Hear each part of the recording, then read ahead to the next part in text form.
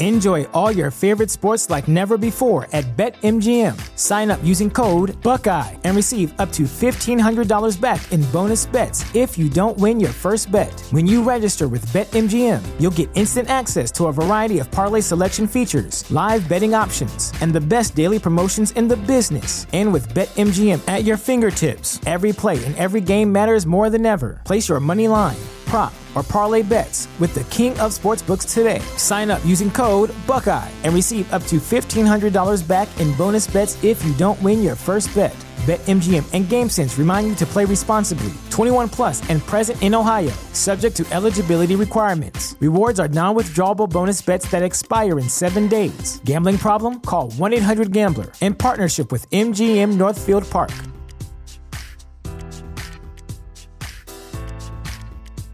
The future is a hefty responsibility and not one that we take lightly. But then taking things lightly has never been what Hefty is about. That's why we've created the Hefty Renew program that turns hard-to-recycle plastics into valuable resources like park benches and building materials. To participate, simply fill up an orange Hefty Renew bag with accepted items, tie it up, and drop it in with your regular recycling. That's it. It's that easy. It's time to rethink recycling with Renew. Particular valued resources may vary by geography. More info available at heftyrenew.com. Robots Radio. Games, lore, stories, community. Just press play.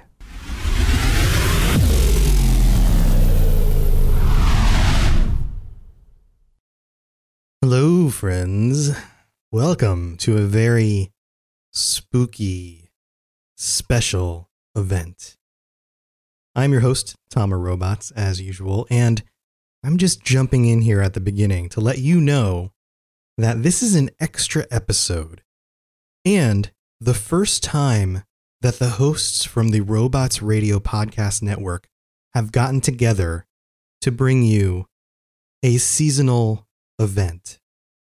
Halloween is probably our favorite holiday across the network. And so we decided to put together this very special story, voice-acted episode for your enjoyment. This episode will go out on every single one of the feeds from the hosts that are involved. Not all the hosts were able to make it, but from the hosts that were involved, this same show will go out on each of the feeds. So if you catch it here, you might see it on another feed if you listen to multiple shows. You don't have to listen to it twice unless you really want to. There are 2 episodes. This is the first. And I just wanted to let you know that this is what's coming, and happy Halloween.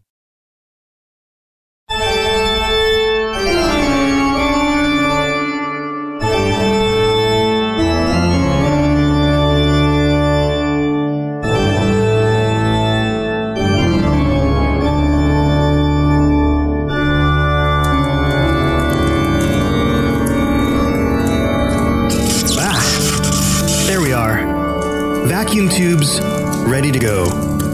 Override signal 92%. Okay, let's begin. Check.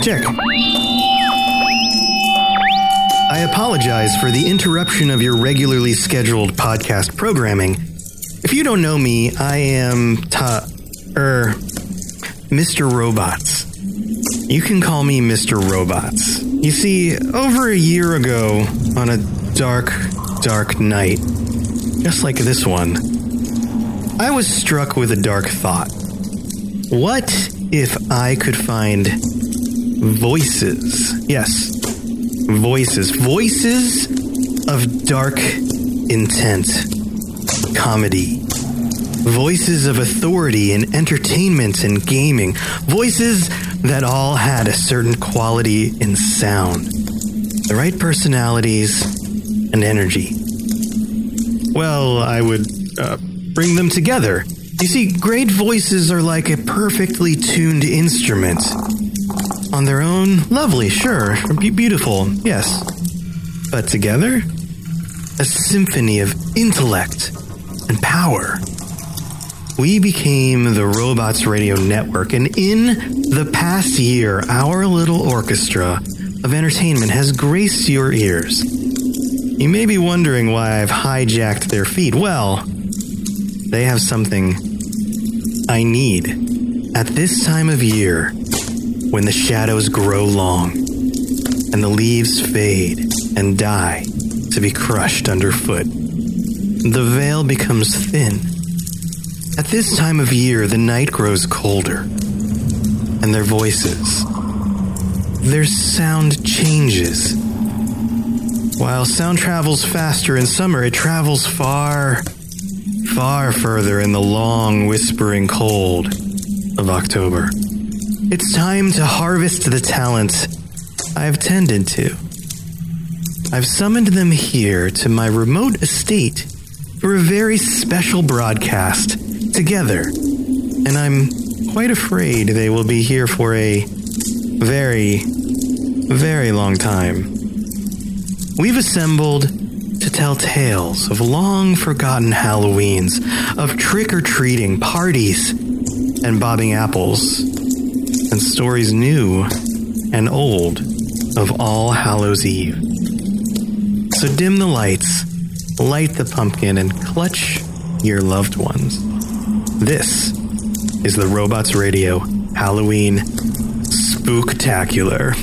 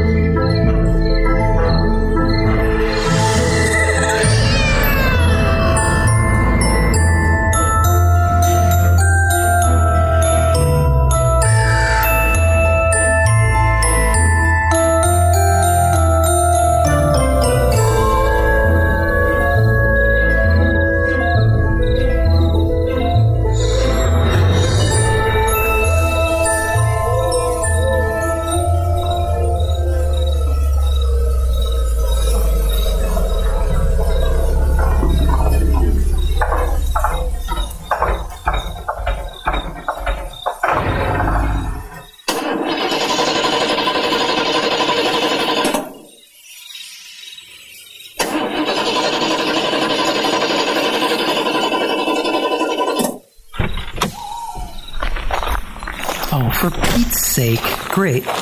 That's just great.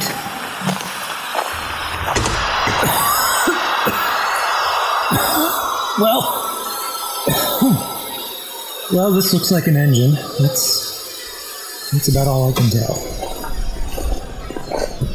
You know, when Austin and I agreed to carpool with you, we didn't think it would be in a 60-year-old car. What's the damage? No idea. It's hissing. It's doing hissing things.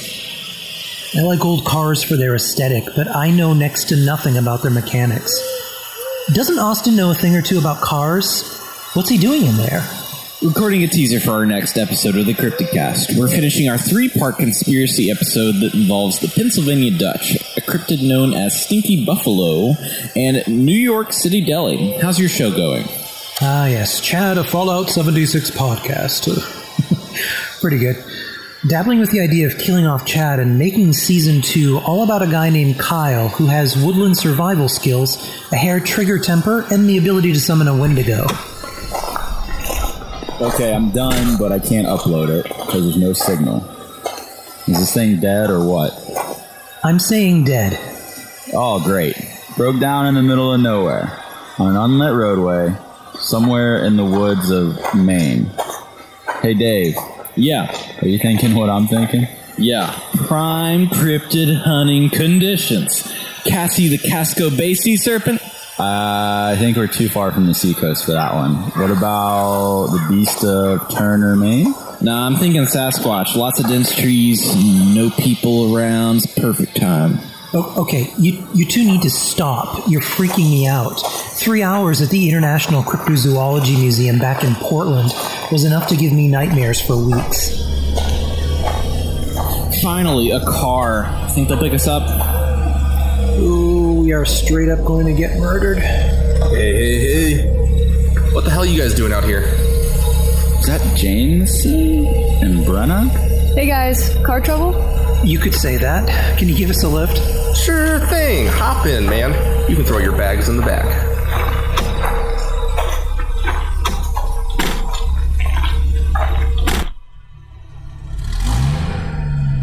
So, Maine.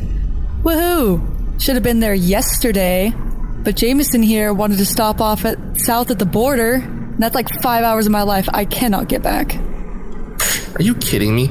It was a 200-foot tall sombrero. That was amazing. Besides, we still made good time. And if we had been on time, then we wouldn't have picked up these guys on the side of the road. Hey, did you guys hear our last episode? Sorry, I keep forgetting to subscribe. What's the name again? I need to write it down. The DL, Weekly Gaming News. That's it, yeah. We did an encore presentation that focused on that KFC dating simulator. We had, what's his name, Harlan Sanders' grandson on there play it live for us for the first time and did some commentary on the history of the KFC franchise. Oh, how'd it go? Not so well. He had no idea what was going on. Though, in fairness, no one else who plays that game does either. Right, so I'll be that guy. What's up with Tom lately? Mr. Robots? He's been acting kind of strange. Secretive. Posting weird diagrams and formulas in Discord. What do you think all of this is about? I got this old letter in my mailbox, wax sealed, and all with a robot head stamp. Who even mails letters anymore? So did we. A remote estate deep in the woods of Maine for a special Halloween episode. Our fans would never forget it. It's a little bit ominous. Ugh. Hey, Brenna, what's the house's number again? 1950 Purgatory Point. Oh, look, there it is.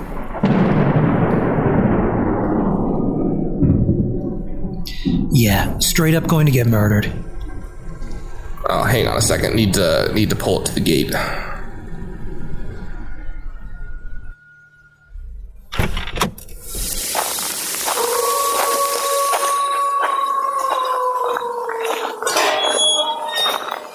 Man, Tom needs to get some WD-40 on this boy.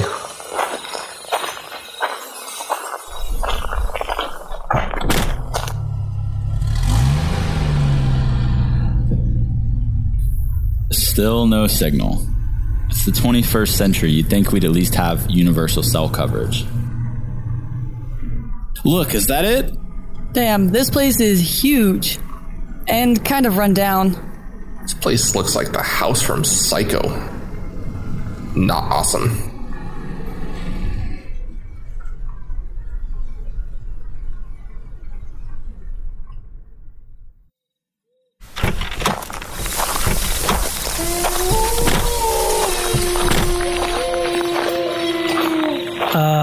Yeah. Straight up going to get murdered. I don't know. It kind of has a melancholy charm to it. I would really like to photograph this place at dusk. This place is spooky as hell. I should have stayed home. Well, too late now. Here we are, for better or worse. I guess let's go in. I could really use a drink.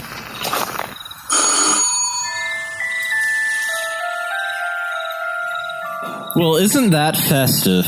Straight up murder.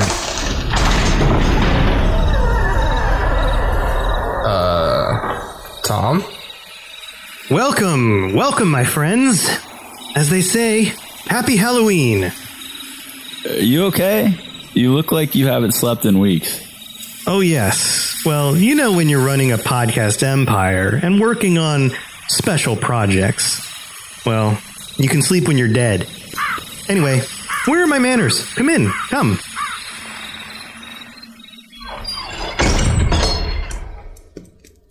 Yup. Just as I thought. Cobwebs and spiders. Fantastic. Yes, sorry about that. I acquired this place only recently. Oh, relative? No, auction. Murder houses are always great bargains. I'm not one for scary stuff, but this place is pretty good for Halloween. You can drop your bags here. I can show you to the rooms later. We need to start broadcasting shortly, but fear not.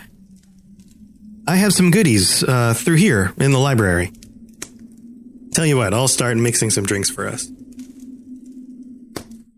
Love the art. It's a bit Whistler meets Edward Gorey. Hang on a second. Austin, isn't that... Yeah, it's one of mine. ruined barns in North Carolina at dusk. How did he get that? That's weird. Over there's a painting of our old Vault Boys logo that we used to have when we did Vault Boys West Virginia. Hey, Brenna, check this out. Aren't these our passes from E3? Didn't we throw them out? Oh, good Lord, what is that? That's the original podcast album art for my show. Originally, it was just a cartoony Chad, but I deleted that artwork. How in the hell did he... Cocktails are ready. Right this way. Nice collection here, buddy. A little creepy familiar. My little gallery. Well, you're all my family. You always keep family close, don't you? Here, grab a pumpkin martini and take a seat at the round table right here. So what's this all about anyway? A special broadcast.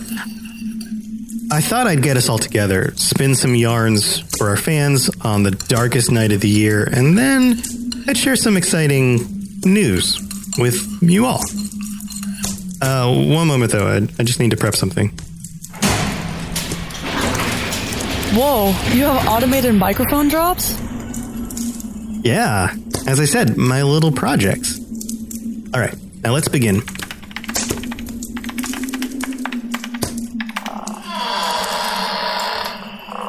We're having a ball about midnight. Come on, ghoul, up for the fright. A gravestone seat at the monster feast. What's up with this music? Shh, going live.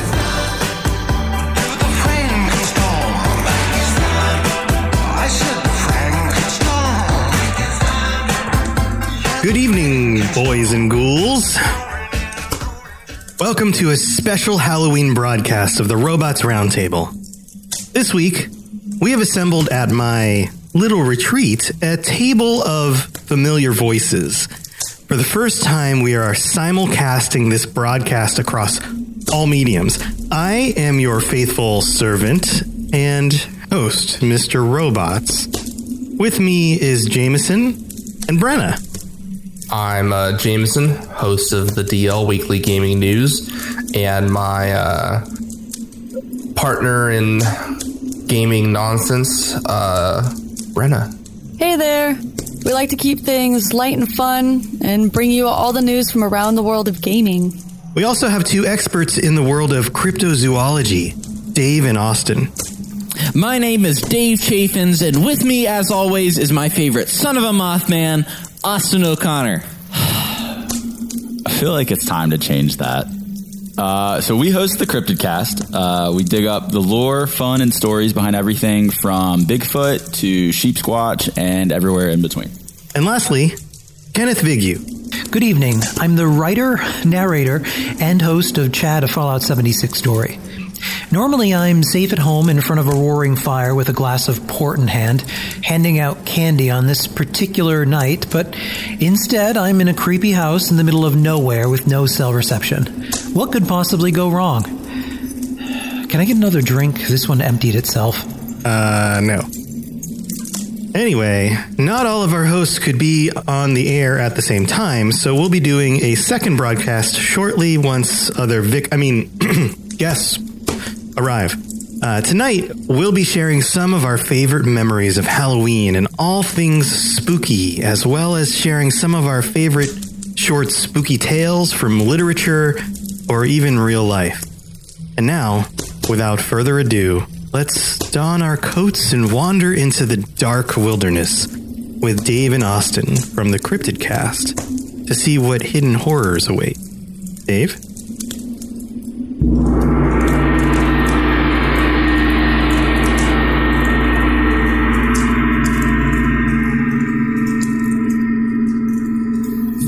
This is a story of Woodrow Derenberger, a salesman from a small sewing machine company. It began November 2nd, 1966. Derenberger was returning home from a trip to Marietta, Ohio, his home being Mineral Wells, West Virginia. Derenberger was traveling alone, driving along Interstate 77 near Parkersburg, West Virginia. when he was suddenly overtaken by a vehicle.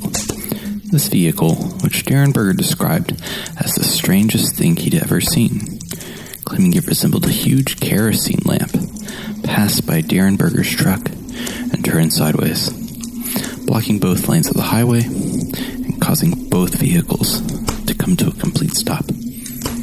Stunned, Derenberger watched as a man emerged from the strange vehicle.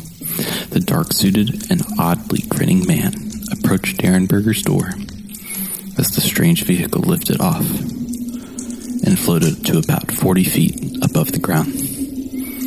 The man communicated with Derenberger through some sort of telepathy and identified himself as a seeker. He asked Derenberger who he was, and then told the frightened salesman that his name was Cold. Cold asked several questions of Derenberger, some pertaining to the nearby town of Parkersburg, and after a short while, he ended the conversation by saying, "It's been nice to see you, Mr. Derenberger. We will be seeing you again." And with that, Cold stepped away from the truck, at which point his strange vehicle turned to the roadway, and shooting off into the sky, he left the bewildered man sitting alone on the highway. Just 10 days later, the now famous events of the Mothman incident in Point Pleasant, West Virginia began, which apparently culminated in the collapse of the Silver Bridge in Point Pleasant, killing 46 people. As has been popularized by the Mothman prophecies and based on John Keel's book of the same name, Indrid Cold was a key figure in those events, connecting Indrid Cold with one. In Derenberger's version, some suggest that Cold was or is a member of the elusive and mysterious Men in Black, while others believe he's an alien or an interdimensional being. But his story doesn't end there, and neither does Woodrow Derenberger's. Following the events of Point Pleasant, Derenberger made claims that Cold had admitted, through continued telepathic contact, that he was an alien from a planet called Lanulos, within the galaxy known as Nemedes, both of which seem to be fictional. More than that, however, Derenberger claimed that Cold had actually taken to Lanulos in a spaceship, wherein Derenberger claimed to have seen many other Lanulosians and relayed some commentary on their culture. Over the years, according to Derenberger, Cold was joined on Earth by two Lanulosians, named Demo Hassan and Carl Otto, both of whom were apparently more discreet than Cold ever was. Wild as this may seem, some believe that the events are corroborated by their connection to another terrifying paranormal phenomenon, the Grinning Man. First mentioned by paranormal researcher and author John Keel in his seminal work, The Complete Guide to Mysterious Beings, the Grinning Man, or men, as the case may be, is a strange and rather large man who, like the name suggests, grins and scares the bejesus out of those who see him. Keel believed the first ever encounter with the Grinning Man occurred in Elizabeth, New Jersey on October 11th, 1966, less than a month before Derenberger's encounter. On that night, two young boys, Martin Munov and James Yakachis, were walking home alone along the road that ran adjacent to the elevated New Jersey Turnpike. As they walked along the dark street, Yakachis noticed a strange-looking man standing in the darkness at the top of the treacherous incline, trapped by a chain-link fence.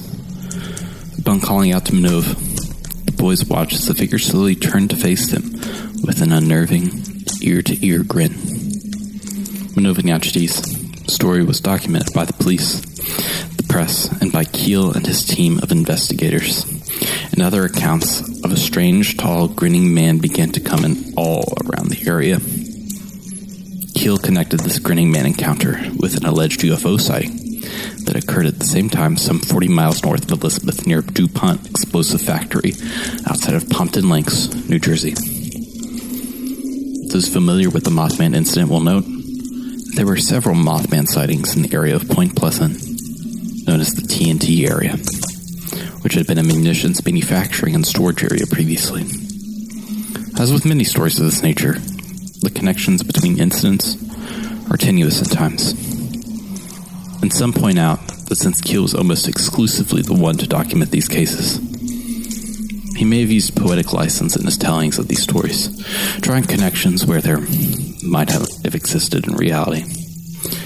Because of the relative close proximity of the encounters and the time frame in question, many believe that Keel was justified in his explanation of the grinning man and Intryd Cold being one and the same. Cold's apparently prophetic involvement in the Point Pleasant disaster paints a picture of that creature, or whatever you might call him, as something to be feared. And if the grinning man encounters are indeed connected to Intryd Cold, perhaps there's something to be said for that hypothesis. But Woodrow Derenberger's accounting suggests Cold and his associates were merely simple travelers. Unfortunately, there have been no modern sightings of Cold or the grinning man. So if there's any truth of the weave through this story, it's likely to remain hidden in the unforeseeable future. The stories of Intryd Cold and Derenberger incident are favorites of many in the paranormal community, and much speculation has been focused on these reports. Really, the only source materials available are Keel and Derenberger's books, but that doesn't mean that there aren't many tellings in the stories online. You never know what may wait for you on your late night drive home. Just remember, not all smiles are honest.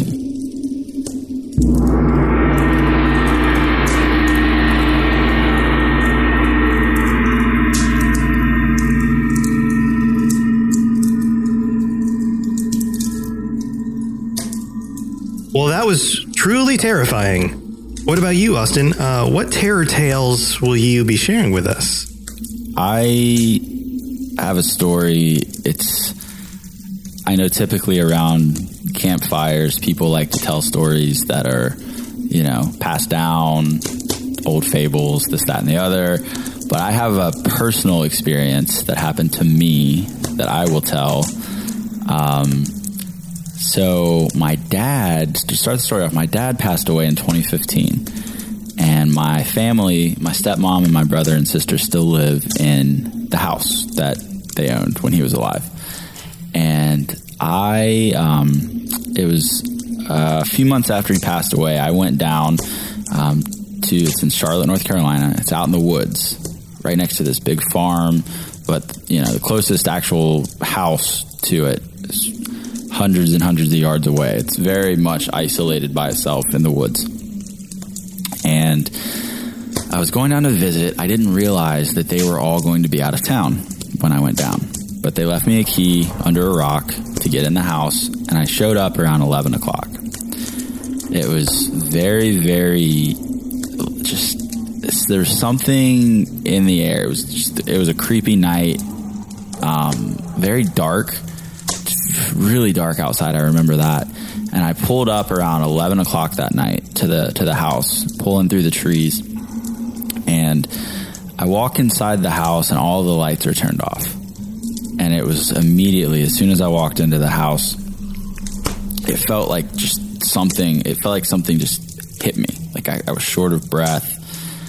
I was really lightheaded. And I just kind of figured, I'm tired. It's been a long day. So I walk on in the house. I turned one lamp on, and I was on the phone at the time. And I'm mid-sentence, and I hear a thump upstairs. And I turned, and I looked, and I was like, okay, I'll call you back. And I hung the phone up, and I walk upstairs. And as soon as I get to the top of the stairs, I hear that same thump downstairs. And so I walk down the stairs, and I get the only thing I have is the pocket knife out. So I walk through the hallways, and I hear this thump repeatedly in the back of the house. So I thought, well, maybe they left the dog they left the dog here. I walk back to where the thump is, and I open the door, and the thumping stops. And I just was frozen because I realized the dog was at the kennel. It was not at the house, and I was there all by myself at 11:30 at night on a dark night in the middle of the woods. And there's something in the house. So I closed the door, and I kind of chalked it up to just me being paranoid. And I went back in, and I sat down. And I turned the TV on to try to calm myself down. And about 3 or 4 minutes later, I hear footsteps from the back of the house again. And I couldn't tell if it was maybe it's thumping around. There's a squirrel in the side of the house, or something's just in the house, like a rodent or something. And all of a sudden, I hear the thumping stop, and then it just feels like someone walks in the room. Like I could just tell that the frequency in the room just shifted, and I could feel someone walking down the hallway and into the living room. And I stood up, and whatever it was got right in my face and just sat there, as if telling me that it doesn't want me there.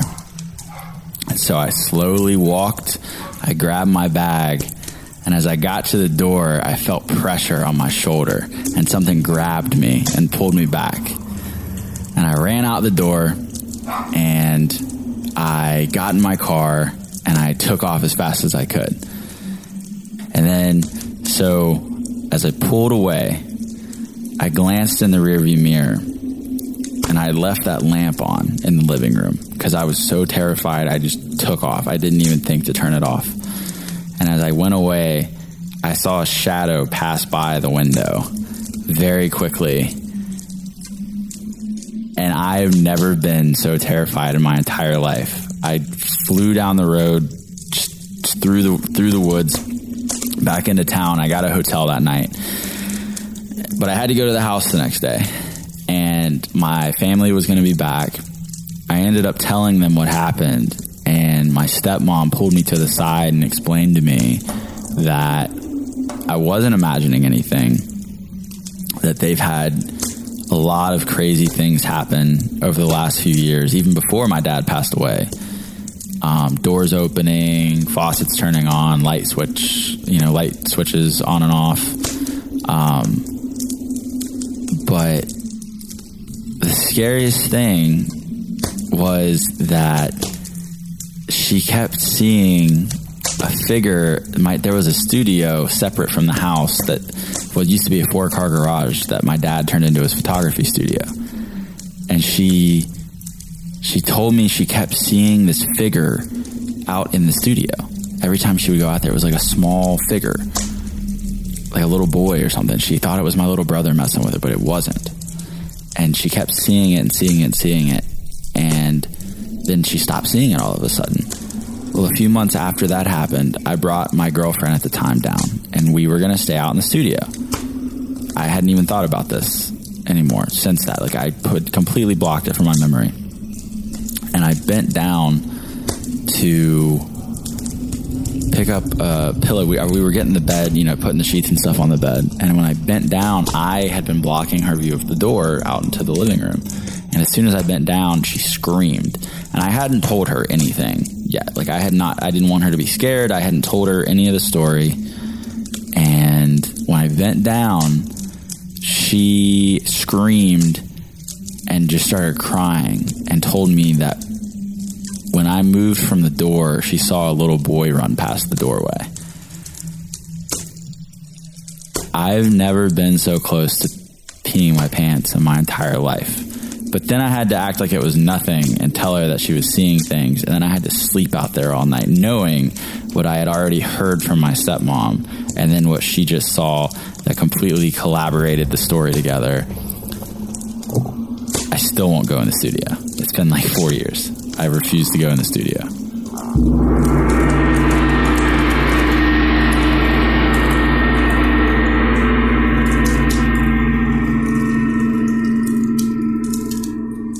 Is anyone else feeling a chill in the room?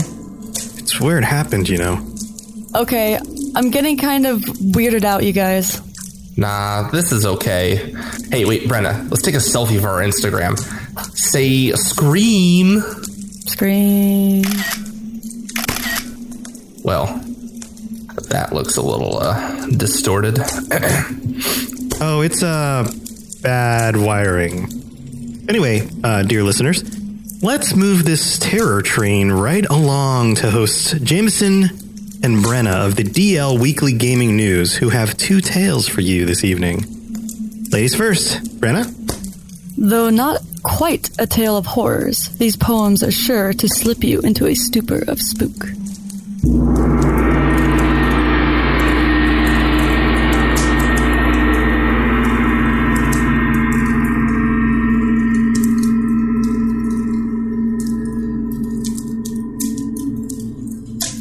Through long nursery nights, he stood by my bed, unwearing, loomed gigantic, formless, queer, purring in my haunted ear.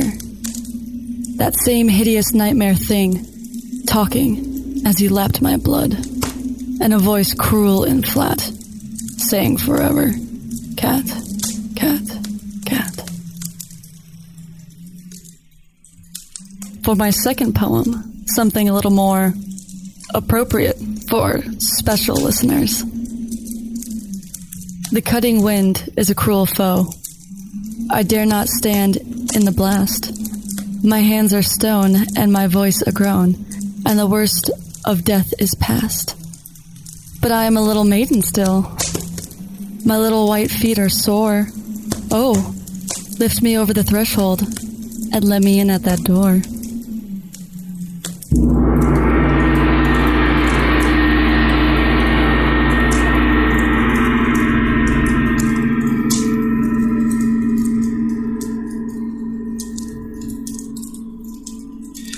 Okay, I need to visit the restroom. Down the hallway, down 2 flights, 13th door on the left. Might want to use your iPhone flashlight. Oh, great. Well, goodbye, everybody. A brilliant tale from Brenna. More cocktails all around. Well, Jameson, let's see if you can top that scary short. All right, guys, I'm going to tell you the story of Mossman.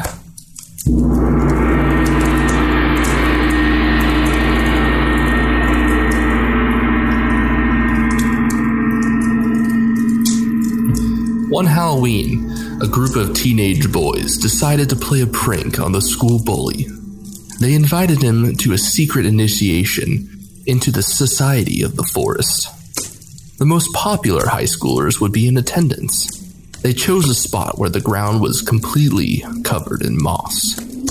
One of the boys, dressed in camouflage ghillie suit, and hid in the thicket with the others, dressed in black robes with hoods. They gathered around a makeshift altar underneath the tree canopy. The bully arrived, and the ceremony began with unintelligible chants. The bully looked about and decided he'd been punked. He shouted threats at the hoaxers. Just then, the boy in hiding sprung up from the moss-covered ground and grabbed the bully, dragging him deep underground. The other boys assumed their friend had discovered a cave or an underground opening, laughing and cheering him on as the bully cried out in terror. Their laughter broke off when the boy, dressed in the ghillie suit, came walking out of the forest. Confused, the boys turned in the direction where Mossman had dragged the bully away. The boys screamed and, stumbling over each other, ran out of the woods. The bully was never seen again, and the story of Mossman was born.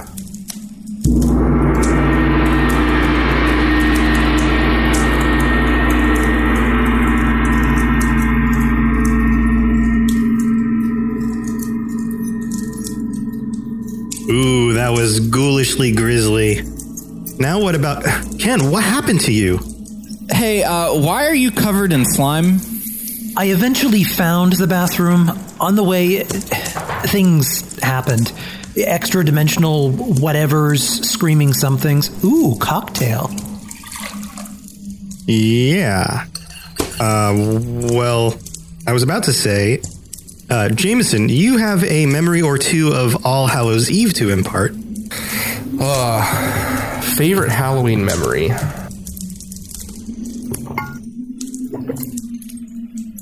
My favorite Halloween memory would have to be when I was a kid. We had family friends that lived, probably like 40 miles from us, and they lived in a nice, gated community. And we didn't get to see them that often. They had 2 kids that were me and my siblings' age, but every Halloween, without fail, we would always go down to their housing tract, and we would have dinner. We would get to hang out with, their daughters, our friends. Often we would watch. This is like about the time that YouTube started too, or even before YouTube, when there was just weird internet videos. So we'd, sometimes play video games or, watch like goofy internet videos, and then we'd all take pictures together in our costumes, and we would go out trick or treating. Some of the houses had really cool, decorations and whatnot. Some of them were super spooky, and I'm not I can't handle scary stuff, so that would always creep me out. But one of the years I had like my favorite costume. We had gone to like a nice Halloween shop, and I had gotten like an authentic like Star Wars TIE Fighter pilot helmet. And so I dressed up as a TIE Fighter pilot, and I was very happy. The helmet was probably a little too big for me in hindsight, but I still have it. Helmet was every bit like $150. It was very nice. So that's probably my favorite Halloween memory. Brenna, what about your fondest Halloween memory? So my fondest Halloween memory isn't very spooky. I had gone to a work after party and whatnot for Halloween, and they were all older human beings. And so it was just all of us got together, dressed up, had fun. Too many Jello shots, that's for sure.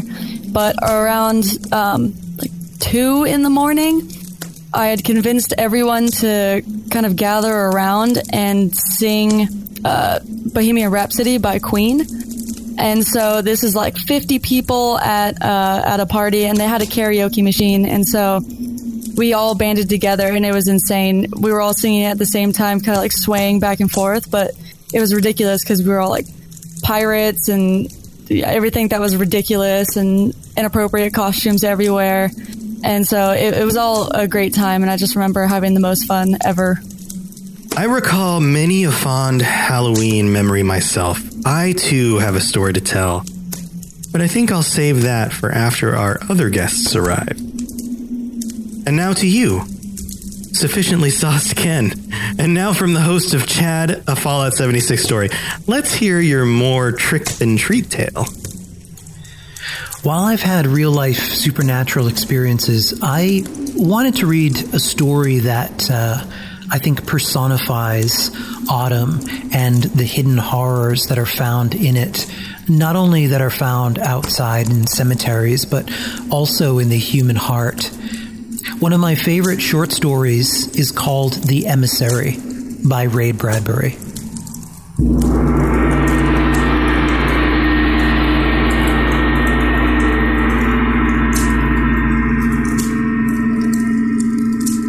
He knew it was autumn again because Dog came running into the house, bringing the windy, cold smell of autumn with him. In every black dog hair, he carried autumn, leaves caught in his dark ears, drooping from his white chest and off his tail. Dog smelled just like autumn. Martin sat up in bed and reached down with one small hand. Dog barked and showed a long length of pink wet tongue, which he passed over and along the back of Martin's hand. Dog licked him like a lollipop. "Because of the salt on my skin," declared Martin, as Dog jumped up on the bed. "Get down," warned Martin. "Mom doesn't like you up here." Dog dropped his ears.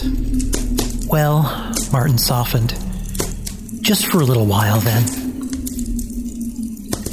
Dog warmed Martin's small body with his dog warmness.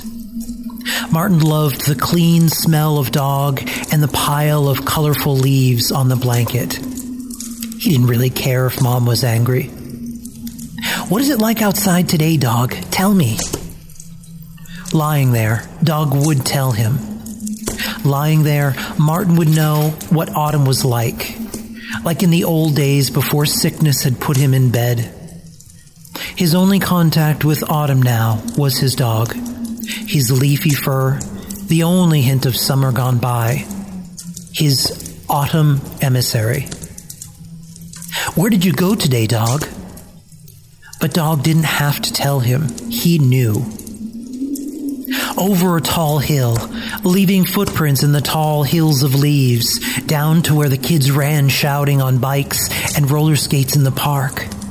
That's where Dog ran, barking out his doggy delight, and down into the town where rain had fallen dark earlier, and mud was under car wheels, down between the feet of weekend shoppers. That's where Dog went. And wherever Dog went, then Martin could go too, because Dog would always tell him by the touch, feel, the wet, dry, or weather smell of his coat. And lying there holding Dog, Martin would send his mind out to run with him, to re-walk each step of Dog's way through fields, over the running creek, across the white tombstones of the graveyard, into the woods, over the meadows. Martin could go now through his emissary. Mother's voice sounded downstairs. Her quick, angry walking came up the steps. Martin pushed. "Get down, Dog." Dog vanished under the bed just before the bedroom door opened, and Mom looked in, blue eyes blinking. She carried a tray of sandwiches and fruit juice. "Is Dog here?" she demanded. Dog answered with a few bumps of his tail against the floor. Mom set the tray down. That Dog is more trouble, always upsetting things and digging places. He was in Miss Lim Lee's garden this morning and dug a big hole. Miss Lee is really mad. "Oh," Martin held his breath. There was silence under the bed. Dog knew when to keep quiet. "And it's not the first time," said Mom. "This is the third hole he's made this week. Maybe he's looking for something. Something. He's just too curious. He can't keep his black nose out of anything, always looking." There was a hairy movement of tail under the bed. Mom couldn't stop smiling. "Well," she ended, "if he doesn't stop digging in yards, I'll have to keep him in and not let him run." Martin opened his mouth wide. "Oh no, Mom, don't do that. Then I wouldn't know anything. He tells me." Mom's voice softened. "Does he tell you, son?" "Sure. He goes around and comes back and tells me what happens, tells me everything." Mom's hand was softly touching his head now. "I'm glad he tells you. I'm glad you have him." They both sat a moment, thinking how boring the last year would have been without Dog. Only 2 more months, thought Martin, of being in bed, like the doctor said, and I'll be up again. "Here, Dog." Martin locked the special collar around Dog's neck. It was a note, painted on a simple metal square. "My name is Dog. Will you visit my owner who is sick? Please follow me." And the sign worked. Dog carried it into the world every day. "Will you let him out, Mom?" "Yes, if he's good and stops his digging." "He'll stop, won't you, Dog?" The dog barked.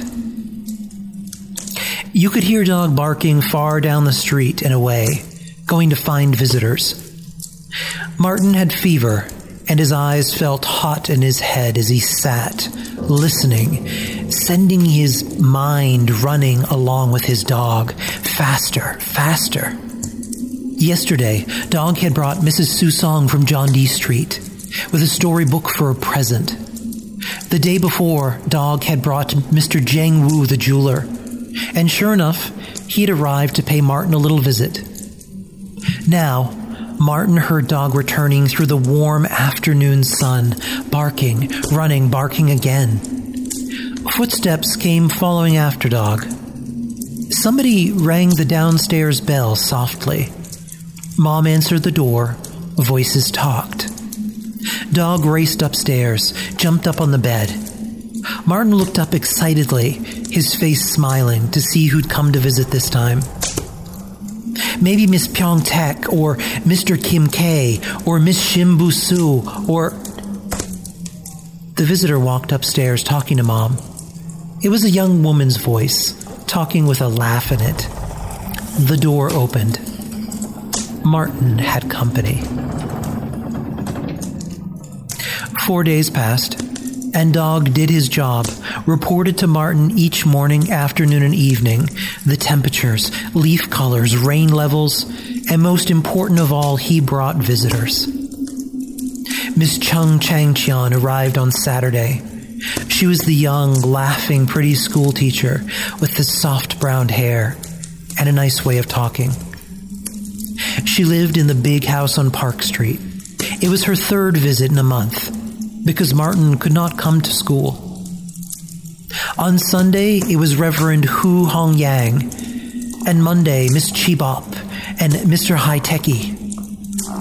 And to each of them, Martin explained about his dog, how in spring he smelled like wildflowers and fresh earth. In summer, he was baked warm, sun-crisp like bread. In autumn, now a treasure of gold leaves hidden in his fur for Martin to explore. Dog demonstrated this for visitors too, turning over on his back, waiting to be explored. Then one morning, Mom told Martin about Miss Chun, the new teacher who was so pretty and young and laughed. She was dead, killed in a car accident in Moon Huahdong. Martin held on to his dog, remembering Miss Chun, thinking of the way she smiled, thinking of her bright eyes, her soft chestnut hair, her quick walk, her nice stories about castles and people. So now she was dead. She wasn't going to laugh or tell stories anymore. That's all there was to it. She was dead. What do they do in the graveyard, Mom? Under the ground? Nothing. You mean they just lay there? You should say lie there, corrected Mom. Lie there then, that's all? Yes, said Mom. That's all they do. That doesn't sound like much fun. Oh, Martin, it's not supposed to be fun. But why don't they get up and walk around sometimes if they get tired of lying there?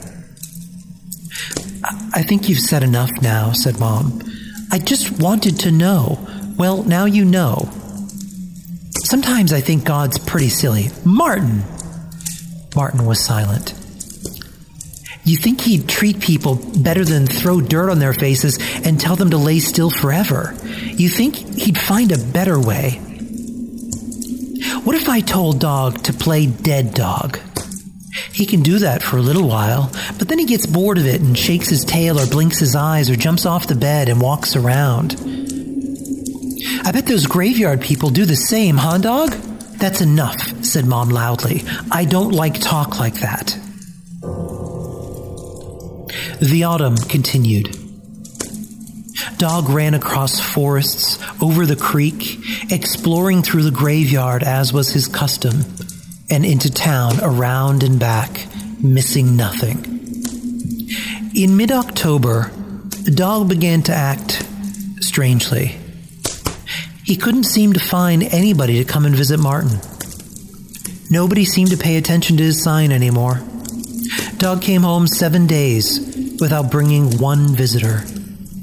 Martin was deeply sad about it. Mom explained, everybody's so busy, that's all. People have lots to worry about besides dogs and signs. Yeah, said Martin. I guess so. But there was more to it than that. Dog had a strange look in his eyes, as if he wasn't really trying to find visitors or didn't care or something. Something Martin couldn't understand. Maybe Dog was sick. Well, forget the visitors. As long as he had Dog, everything was fine.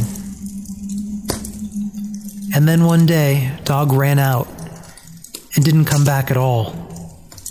Martin waited quietly at first, then nervously, then anxiously. At supper time, he heard Mom and Dad call, Dog! Here, Dog! But nothing happened. Dog didn't answer. There was no sound of his soft feet outside the house, no loud barking in the cold night air, nothing. Dog was gone. Dog wasn't coming home, ever. Tree leaves fell past the window. Martin lay down on his pillow slowly, feeling a pain deep in his chest. The world seemed dead now.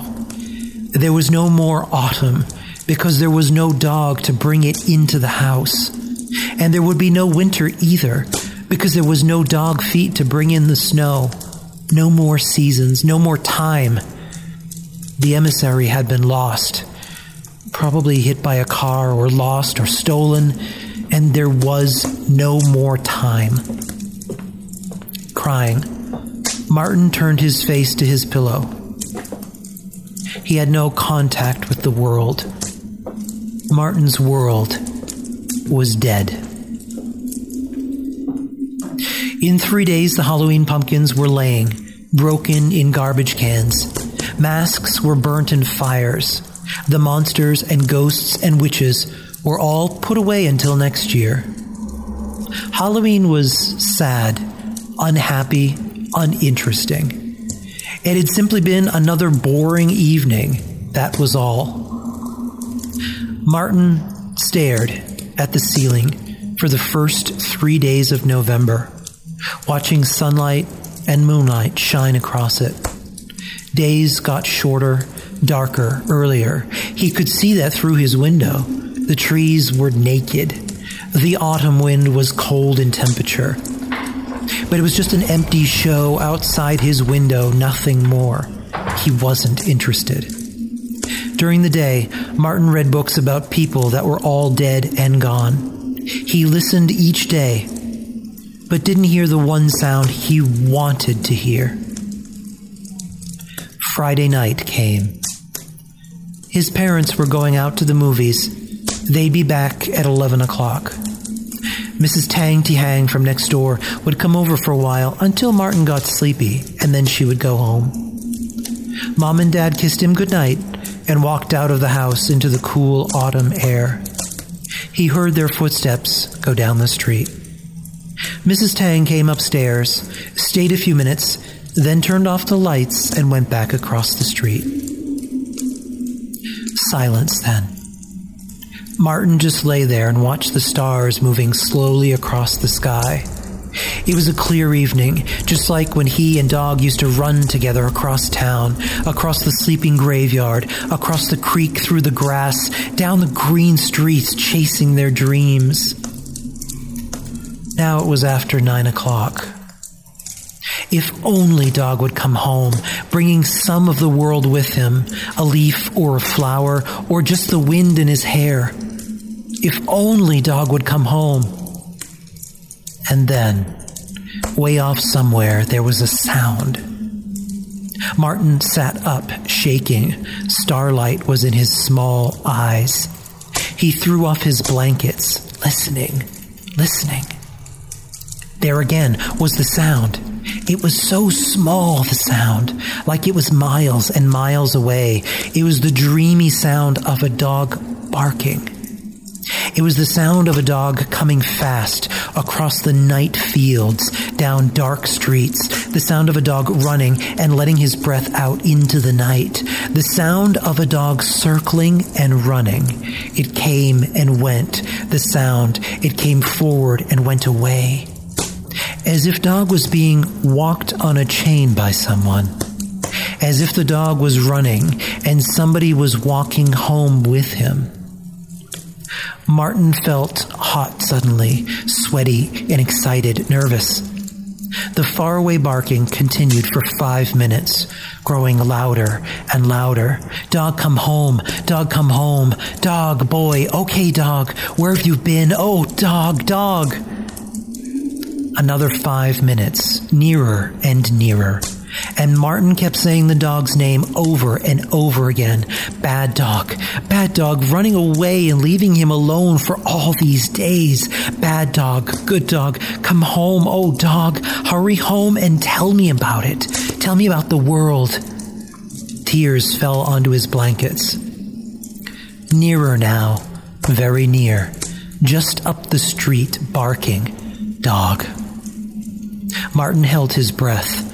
The sound of dog feet in the dry leaves down the road, and now, right outside his house, barking, barking, dog!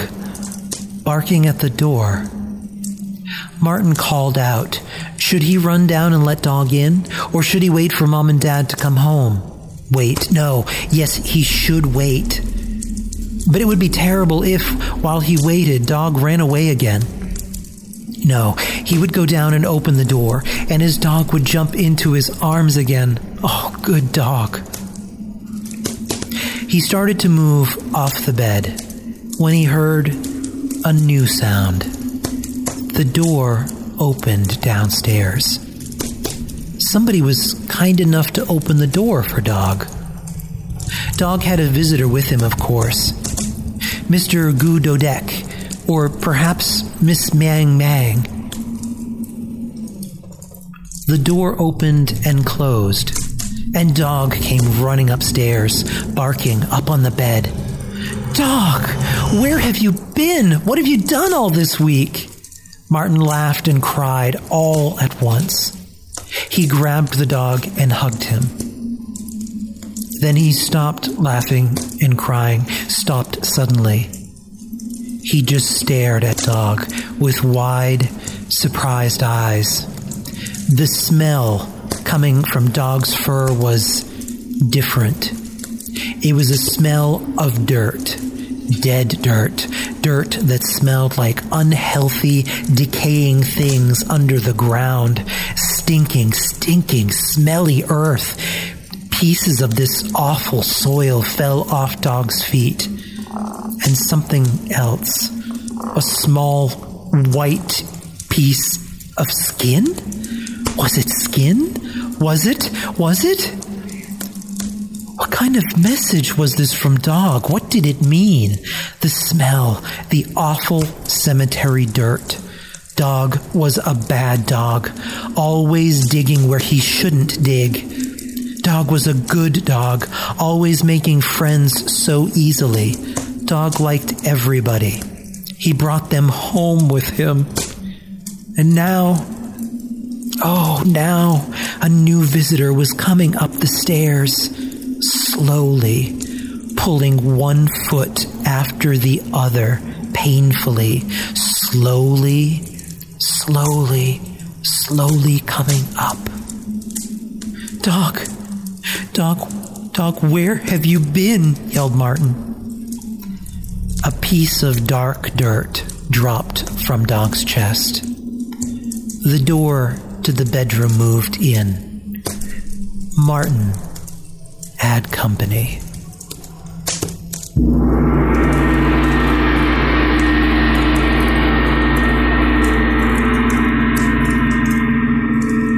That was perfect. Just perfect. So, what time is it?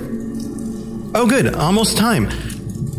Our other guests should be arriving shortly, so we'll need to wrap you this up quickly. To end the evening, what's your fondest Halloween memory, Ken? My Halloween memories. Well, growing up, Halloween in New England is very much a tradition in so many ways. It's filled with leaf raking and pumpkin carving and corn mazes and scary houses, haunted attractions and hay rides. My parents every October would take us. One of the few things that we did as a family every year, we'd get together and go to Applecrest Orchard in New Hampshire. It was always a very cool place when you're a kid because they had lots of free samples of hot cider and caramel wrapped donuts. We'd go around, we'd pick apples together, they'd hop on this little hay wagon that would take us out into the orchard pulled by horses. And, you walk through the orchard and it's a cool autumn day, picking apples right off the tree and eating them, and eating so many that you would get a really upset stomach from all of that acid in your stomach. doing that kind of thing as a family was always really important. But I was born on October 29th, so Halloween was not so much just a holiday, it also became an excuse for a birthday party. One of my favorite Halloween memories growing up was doing trick-or-treating, first by myself and then with my little brother. My dad would take he and I out, and I think for most of my growing up period, when I could actually go out trick-or-treating without getting funny looks from people handing out candy, was going out as a vampire. I always loved dressing up as Dracula every year, and my grandmother had made me my cape. Had taken some fabric, some white fabric, and had sewn it into the inside of this black satiny material to make kind of this custom cape out of one that we got from Kmart. When I was younger before then, it was all about getting those pre-boxed costumes where you had the weird plastic overalls that are supposed to look like a character, and then that really uncomfortable plastic mask that was probably coated in asbestos from China. I think in one year I went as Woody Woodpecker when I was 5. As we got older, trick-or-treating became more or less about stealing candy from my brother. I would wait until he went to sleep and then would pick through his and pick out the good stuff like the Snickers and the Reese's peanut butter cups. And I would leave him stuff that I didn't want, that were kind of the crap handouts that you would get, like weird fresh fruit, which is kind of pointless, toothbrushes and toothpaste, and one year a roll of pennies, which you couldn't really do anything with. So much of the memories that I have of Halloween and October were so rich with a lot of those great memories of things that we did growing up and parties and birthdays. Well, dear listeners, I'm afraid that's all the time your hosts have for this evening. Okay, that's it. I want to go home now, Jamie. This is just like the house on Haunted Hill. Hey, I can't move. Well, neither can I. Looks to me like the chair's clamped onto my arms. Anybody want to tell me what's going on? Straight up murdered. I called it. I'm so sorry, friends. You see, I've been working for months on a special project. Your tales and memory have, well, fed it for the evening. But it requires just a little bit more until it can stand on its own, walk around the world. I'll leave you now. My little machine is starting up here, and I don't like to witness messes.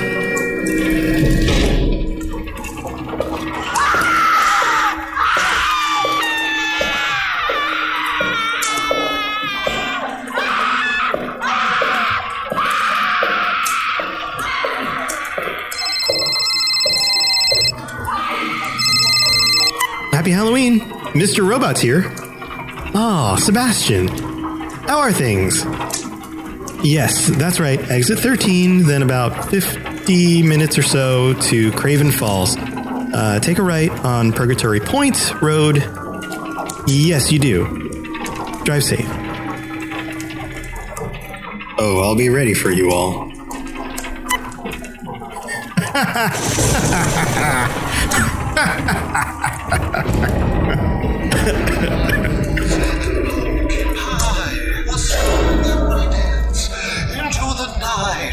Skeleton Band and the Headless Four playing Halloween hits as the fiends scream more. It's time to the Frankenstorm. I said the Frankenstorm. Yeah, the Frankenstorm. So step and crank into the Frankenstein storm. The Frankenstorm. Oh, you stomping.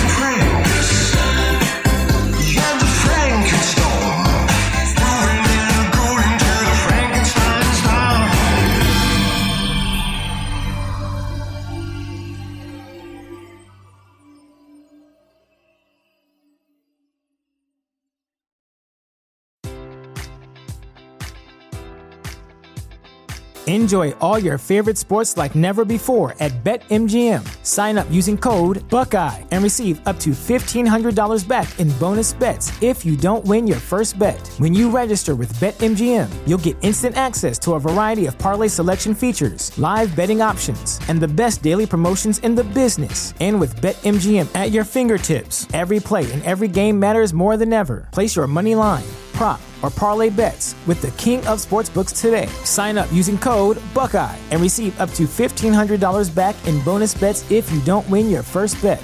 BetMGM and GameSense remind you to play responsibly. 21 plus and present in Ohio, subject to eligibility requirements. Rewards are non-withdrawable bonus bets that expire in 7 days. Gambling problem? Call 1-800-GAMBLER in partnership with MGM Northfield Park.